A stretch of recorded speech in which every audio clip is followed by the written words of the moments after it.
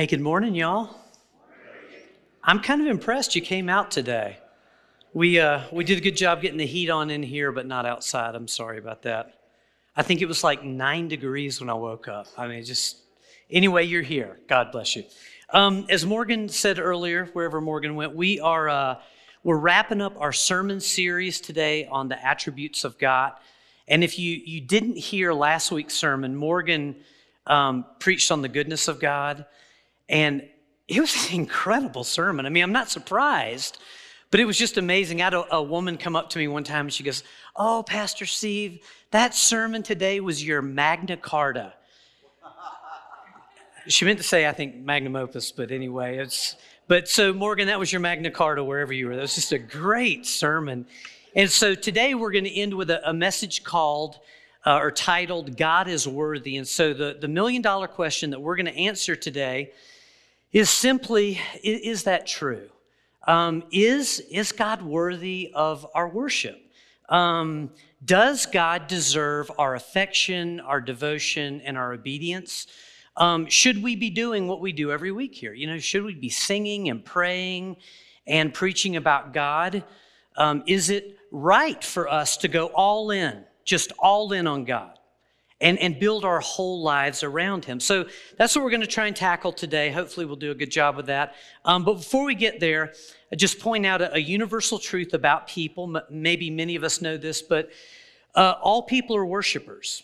Whether or not you profess Jesus Christ as Lord and Savior, go to church, read the Bible, we are all worshipers because worship is defined as deep heart devotion to someone or something. So that's kind of the, Cambridge or Webster definition. And I think if we all stop for a minute, we can all name other people who are devoted to other things. We can look out and go, those teenagers with their video games and cell phones, or, my next door neighbor who can only talk about his stuff, his new Mercedes and his brand new boat. Or, Morgan Smith, who stands around the office all week blowing kisses to himself in the mirror. It's just, we all know people like that, right? But all of that is to say, it is a wise thing for us to stop every now and then and just consider the things that we give our hearts to. We've all been in probably church services before where a pastor just takes this opportunity to beat us up over all these loves in our lives. But it is wise to just think about what you give your heart to. What is your deepest devotion out there? I learned this is a painful lesson one Christmas as a child. I remember there was this one thing that I wanted. And I wanted this one thing. And so I went to my dad and I said, "Pops, if you will just get me this." I had it circled in the catalog because we did that back in the old days. "If you'll give me this, I will never ask you for anything ever again." And coming from a 6-year-old, that's a promise that's going to be kept, right? So I asked him for this thing, and then my life changed one Christmas morning when I came downstairs, and there it was, Stretch Armstrong, the greatest toy of the 70s. Does anybody know who Stretch is? Does anybody not know who Stretch is? Okay, good, because we're going to introduce you to Stretch Armstrong. Check this out. Monday, exercise Stretch Armstrong. Again. Yeah. How can you stretch him? Wow, look at that. You together. Pull. Sure, touch. Pull. Now lift him up. Stretch Armstrong. Back up, coat. He's going back into shape. Stretch Armstrong is really great. Pull. My turn to be coach. Stretch Armstrong from Keller. I cannot believe I wanted that thing. That's how bad the 70s were. They were that green, first of all. But that was it. That was the toy of like 1976. And so I got this thing and I was so excited. And a couple days later, me and the neighborhood crew, I had this little crew of friends, me, Chad, I still remember their names, WC and Chris. Each one of us took Stretch Armstrong and we pulled as hard as we could, right? We had them all stretched out, and then we leaned back with our body weight. And next thing you know, there are 4 little boys on the ground. One had Stretch's arm, a leg, another arm, and then I think I had Stretch's leg and his trunk and his head with that. And you know what I learned? I learned the painful lesson in that moment that Stretch Armstrong was not worthy of my devotion. He was not worthy of my worship. He was just overrated. And it might be a silly example, but it does make the point that people and things can't satisfy us. People and things just really are not worthy of our devotion. And people can be beautiful and strong and talented and just amazing leaders. Things can be shiny and entertaining, but again, they can't satisfy us. We can't worship the ground that they walk on, not really, or sit on for that example if it's a thing. But there is no earthly or human thing that can do that. And by the way, that is what worship boils down to for us. It is bowing to someone who is worthy, who is deserving of our hearts, our lives, everything that we are. And so again, people and things are out, but we've got this question before us: is God worthy? Is God worthy of all that we are? We will answer that question from 3 different angles after we pray. Let's do that. Father God, we stand before you, we sit before you, we are before you today, the God of the universe. And Lord, you call us to worship. You call us to give everything that we are to you. And so today we just pray that if there's anything in the way for us of worship, any wall that is between us and you, whether we just don't know or we really do have some kind of an obstacle, we ask today that you would set us free, that you would lead us into these green pastures of life with you and full and just a heart that is abandoned to you, God. Lord, you are worthy. We know that before we even start this message, but help us to get there, each one of us, in Jesus' name. Amen. All right, is God worthy, really worthy? I've said there are 3 angles. So here's angle or reason number 1. It happens to be the sermon series that we've just gone through. We have spent 10 weeks looking at the attributes of God, okay, or the character and the competency of God. So let's just do a quick review and see if maybe just from this viewpoint, God is worthy. Week number 1, we talked about God being infinite. All right, you remember what infinite means? It means unlimited. God is dependent on nothing or no one for his existence or his life. It's pretty amazing. Week number 2, God is immutable. And that means God never changes, meaning God never grows in his knowledge or his strength. He never weakens. Who he is right here, he always is. His character and his competency never changes. Week number 3, God is omnipotent. He rules all things with all power. Week 4, God is omnipresent. All of God is everywhere all at once. I know that's a mind blower. I hear your minds blowing the same way they did the week we did this. So when God says, I'm with you, and that is repeated over and I'm with you everywhere, always. I'll never leave. I'll never forsake. It comes out of this. God is omniscient. He has all knowledge, all wisdom, and all understanding about all things. So you'll never run into God and have him go, oh, how about that? He already knows. Week number 6, God is eternal. He always was, he always is, and he always will be. Without beginning, without end. Week 7, God is holy, sinless, perfect, pure in all things. Week 8, God is faithful, meaning he is true to every promise he ever makes us in Scripture. Week 9, God is love.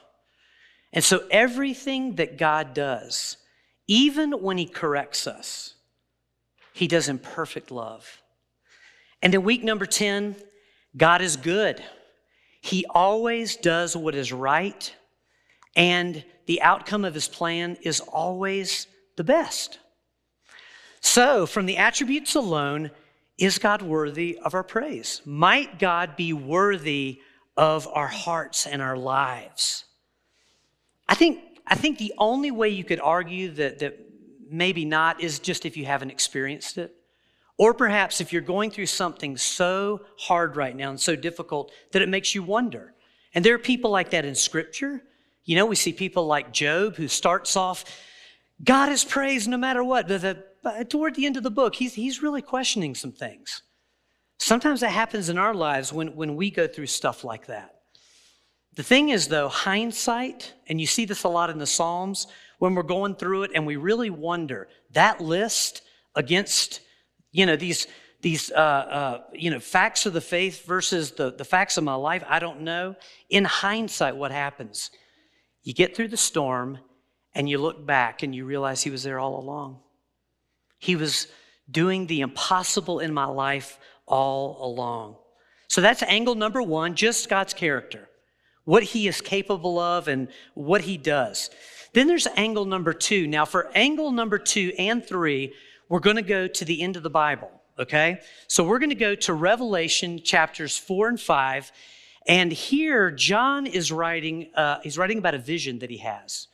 And it's a vision of heaven. And here's what he says. Try and picture this if you can.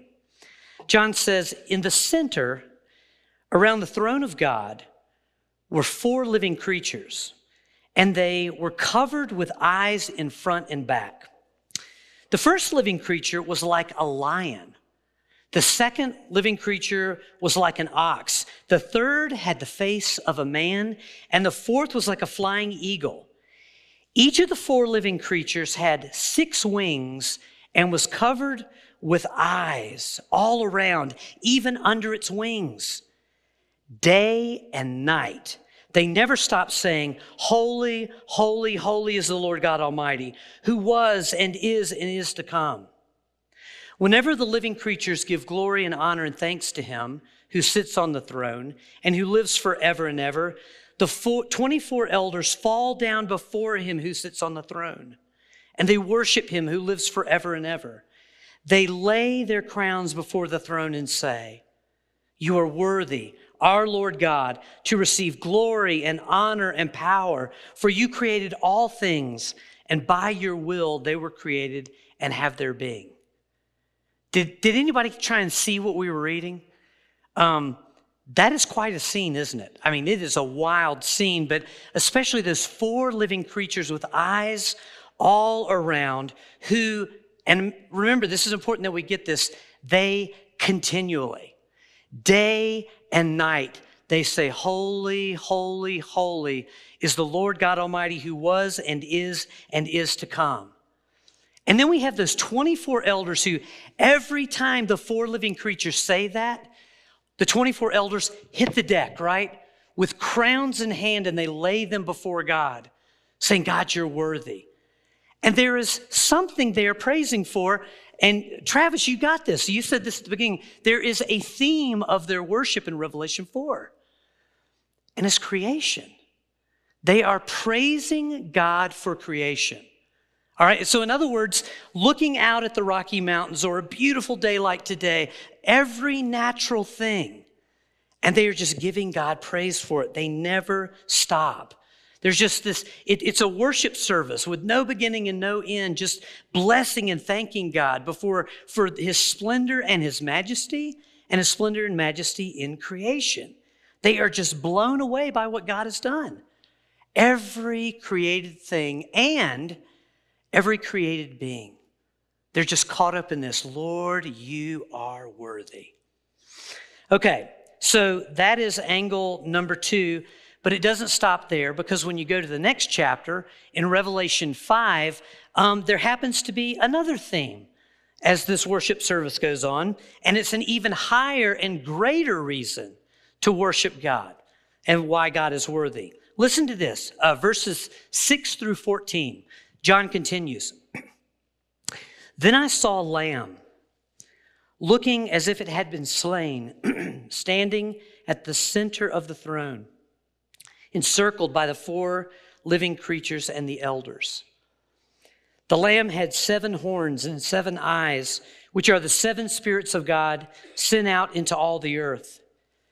He went and took the scroll from the right hand of him who sat on the throne.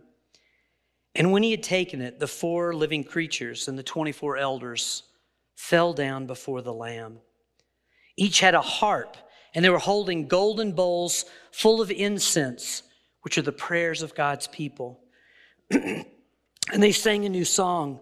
Hold up, let me get some water here. I can do that, right? Because this song is too good to choke your way through. And they sang a new song, saying, "You are worthy to take the scroll and open its seals, because you were slain, and with your blood you purchased for God persons from every tribe and language and people and nation. You have made them to be a kingdom and priests to serve our God, and they will reign on the earth." And then I looked, and I heard the voice of many angels, numbering thousands upon thousands, and 10,000 times 10,000. They encircled the throne of the living creatures and the elders. In a loud voice they were saying, "Worthy is the Lamb who was slain to receive power and wealth and wisdom and strength and honor and glory and praise." Then I heard every living creature in heaven and on earth and under the earth and on the sea and all that is in them saying, "To him who sits on the throne and to the Lamb be praise and honor and glory and power forever and ever." The 4 living creatures said amen, and the elders fell down and worshiped. Did you hear the reason? An amazing scene. I could preach, by the way, on Revelation 4 and 5. We could preach about that all next quarter.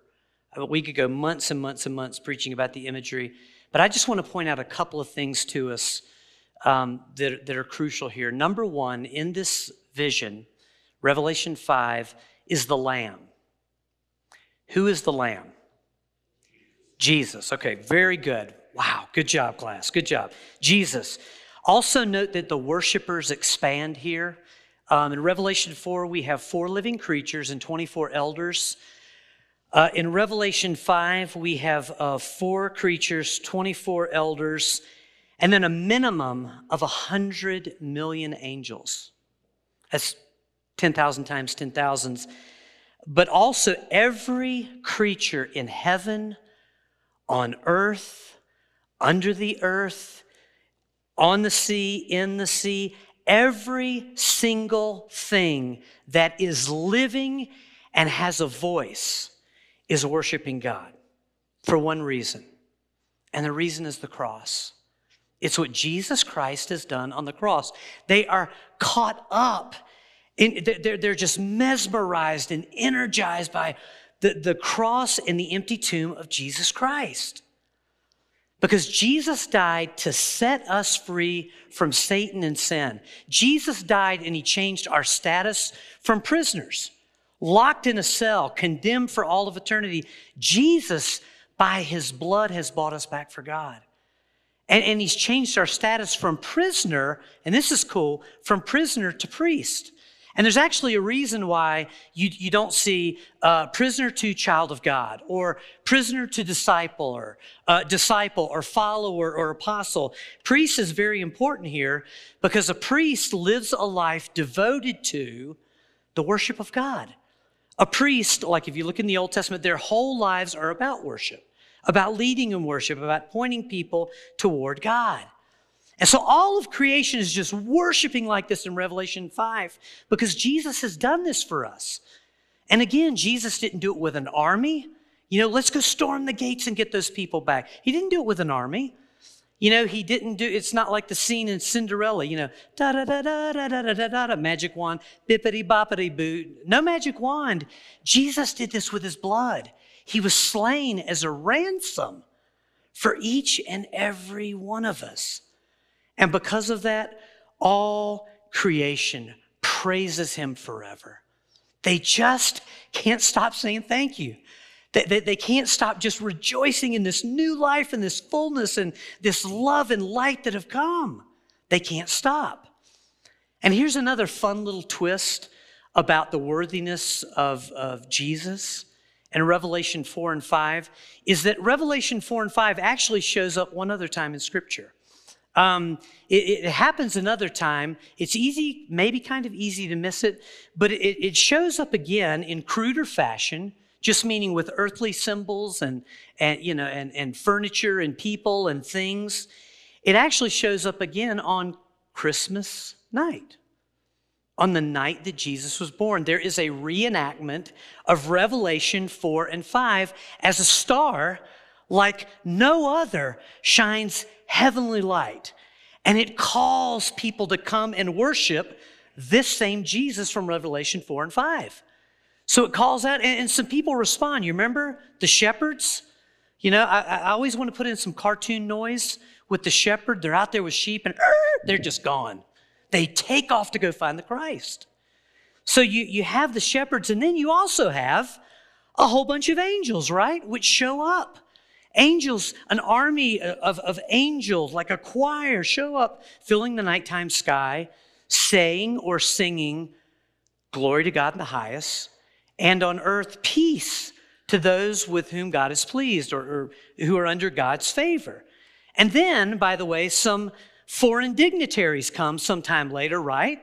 And these are people that are very important, kind of like those 24 elders. And they come not with crowns, but bringing gifts to honor Jesus. And it's just an incredible thing. In fact, it's so great, we could spend like the next 4 weeks talking about all this, right? I got an idea. Let's call it Advent. What do you think? It's brilliant. Let's do it. But we'll do that. But the one thing I want to point out today, without getting into the whole Christmas story, what I want to point out to you is what the angels say. Glory to God in the highest, and on earth peace to those on whom God's favor rests.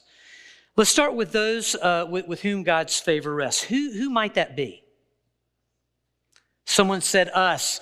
Mick, was that you? Okay, Jane. All right. Jane gets the prize today, okay? But we are those on whom God's favor rests. By accepting Jesus Christ as Lord and Savior, that prisoner exchange has happened, right? Priests, we're the ones on whom God's favor rests, and or His peace rests. And what that means for us in this season, especially in the world we live in, just hear this.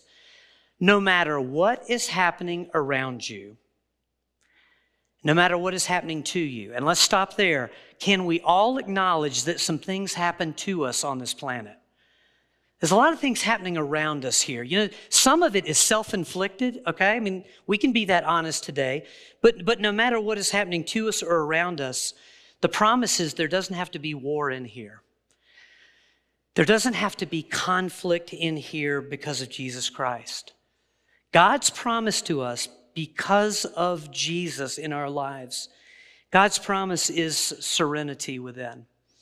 It is a tranquility. The Bible calls it a peace that passes understanding. You know what that means? That means while everybody else is, freaking out and flipping out over what they just read and, what happened over here on this block or, the latest thing that happened to the person we all know, while everyone else is freaking out, there is a peace that defies logic. Have y'all ever been there before in a situation and, everybody's just, it's DEFCON 4 emotionally and God's peace is just on you. That's God's promise, that God will meet us in every storm of our life, that God will take us through those storms and that God will continue to lead us toward mental, emotional, and spiritual health. That is a promise from the God of heaven. Peace, remember, peace on earth. Not peace later when you leave, but peace right here and right now. And we might wonder, okay, well, that sounds amazing. How do I access it? How do I embrace this peace? Great question. Just go to the first part of the angel song, right? We already know peace is our promise. Well, the way we get it is we give glory to God. We give glory to God according to the pattern of Revelation 4 and 5. All right, we're going to test you now. That worship service in heaven, Revelation 4 and 5, when does that thing start and when does that thing end? It's day and night, night and day. You know, y'all know that song, right? Let incense arise. But that it's day and night, night and day. It's unending praise. We're invited into unending praise as a Christian. And what's so beautiful is it isn't limited to 9 to 10. Or maybe if we have a worship night or a prayer night. We're called to give God praise and to worship Him all day, every day. That's one of the things I love about prayer. You know, I can drive my car. Now, this is fascinating. I can drive my car and talk to the Lord, right? I can walk to work and I can talk to Jesus.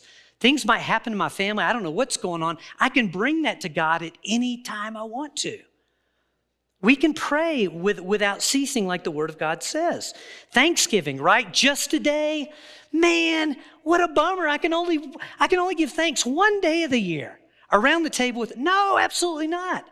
We are called to give God thanks at all times. You know, look around and see our family. Lord, thank you for Jane and those kids. God, thank you for this Christian family I have. Lord, thank you for this blessing. Even in the storm, we've said this before, you know, you're in the middle of a storm.